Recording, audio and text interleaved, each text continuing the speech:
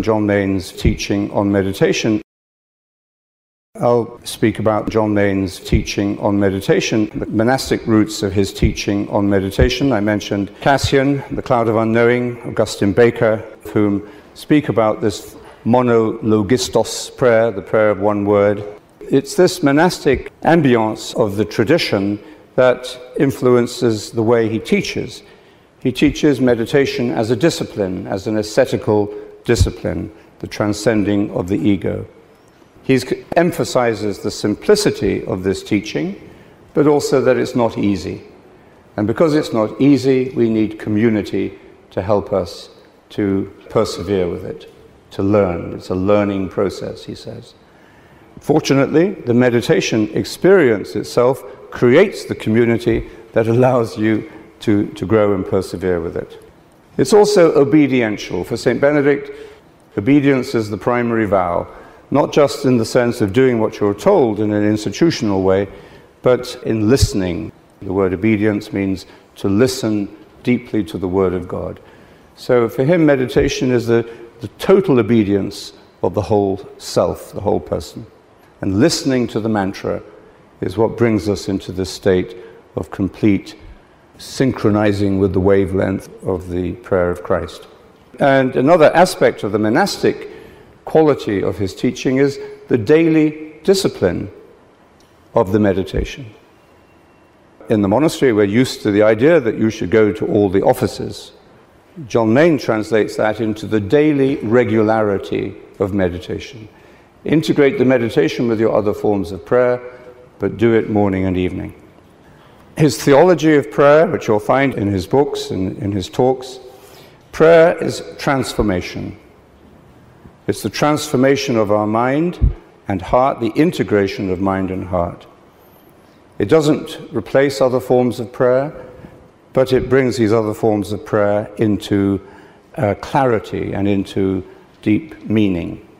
After he had started to meditate in Washington again, he reread the New Testament and the scriptures, and he read them hungrily and attentively and reacted very freshly to them, and particularly to the letters of St. Paul. And it was in St. Paul that he hears about the mystery of Christ in you, the indwelling Christ. We do not know how to pray, but the Spirit prays within us deeper than words. So all of this became, as it did for Cassian. Remember what Cassian says.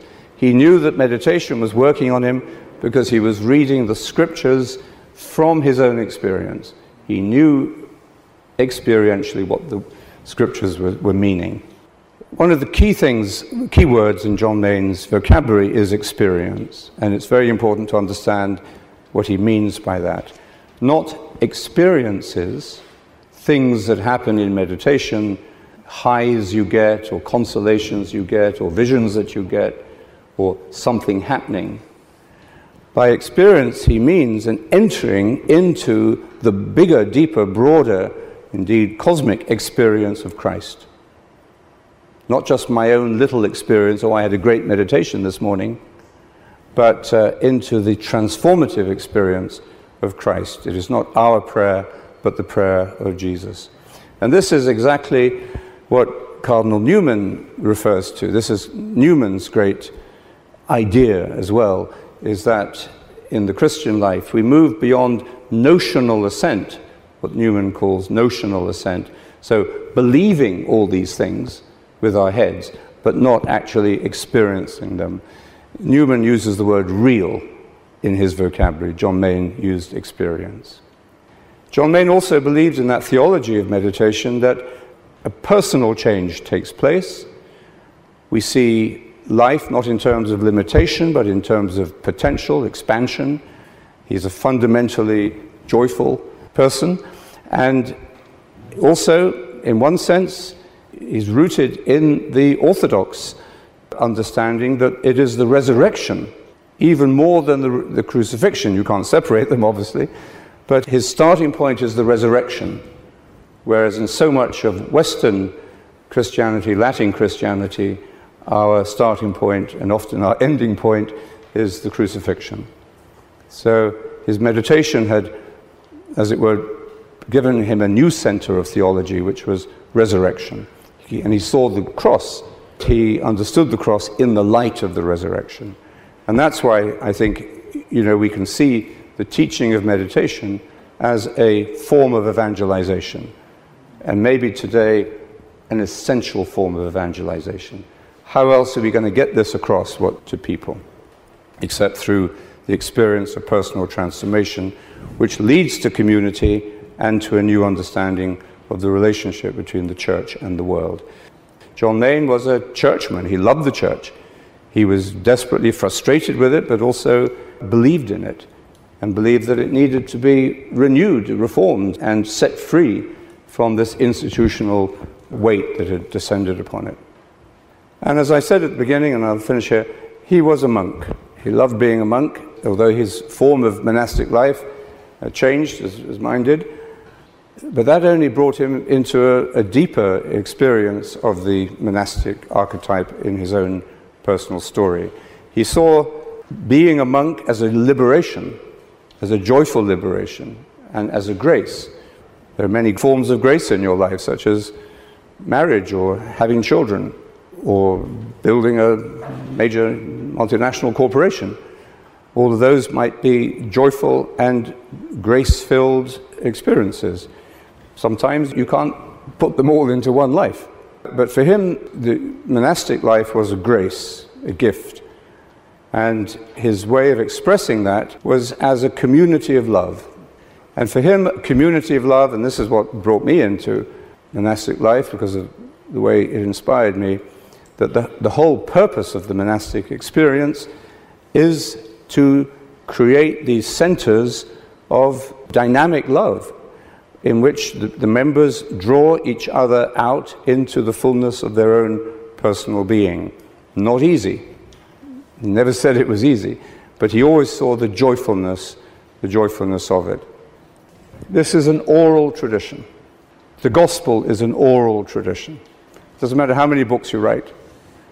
At the end of the day, what is transmitted in this tradition is person to person, heart to heart, eye contact to eye contact, physical being with physical being. Now, obviously, we need the media, we need the internet, we need books, we need all these forms to help us to do that.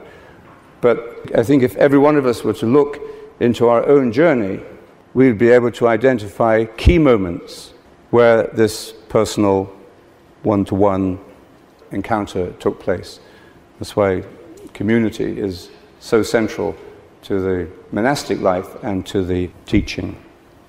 There's a chapter in this book, The Expanding Vision, which is an article, Reflections on Christian Meditation, from John Cassian to John Main, by Adalbert de Vogüé.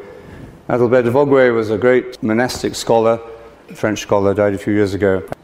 This is a very thoughtful, nuanced appreciation of John Main's place in the historical monastic tradition. This is a very traditional scholar speaking, but so traditional that he's radical. He sees that what John Main is doing in terms of Benedictine tradition, and not all Benedictine monks would agree with this, but John Main returned to a source of the rule, that's to Cassian, to supply for a lacuna, a gap, something missing in the rule, which is left open or imperfectly filled by those who make use of it. So John Main, by going back to Cassian, who is a source of the rule, is able in contemporary form of the tradition to supply a gap in the rule.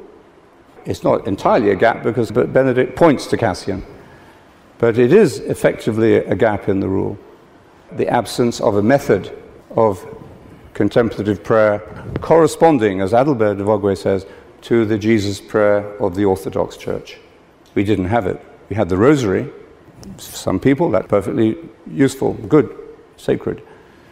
But we didn't have in the Latin Church the prayer of the heart, a method of the prayer of the heart corresponding to the Jesus prayer of the Orthodox Church.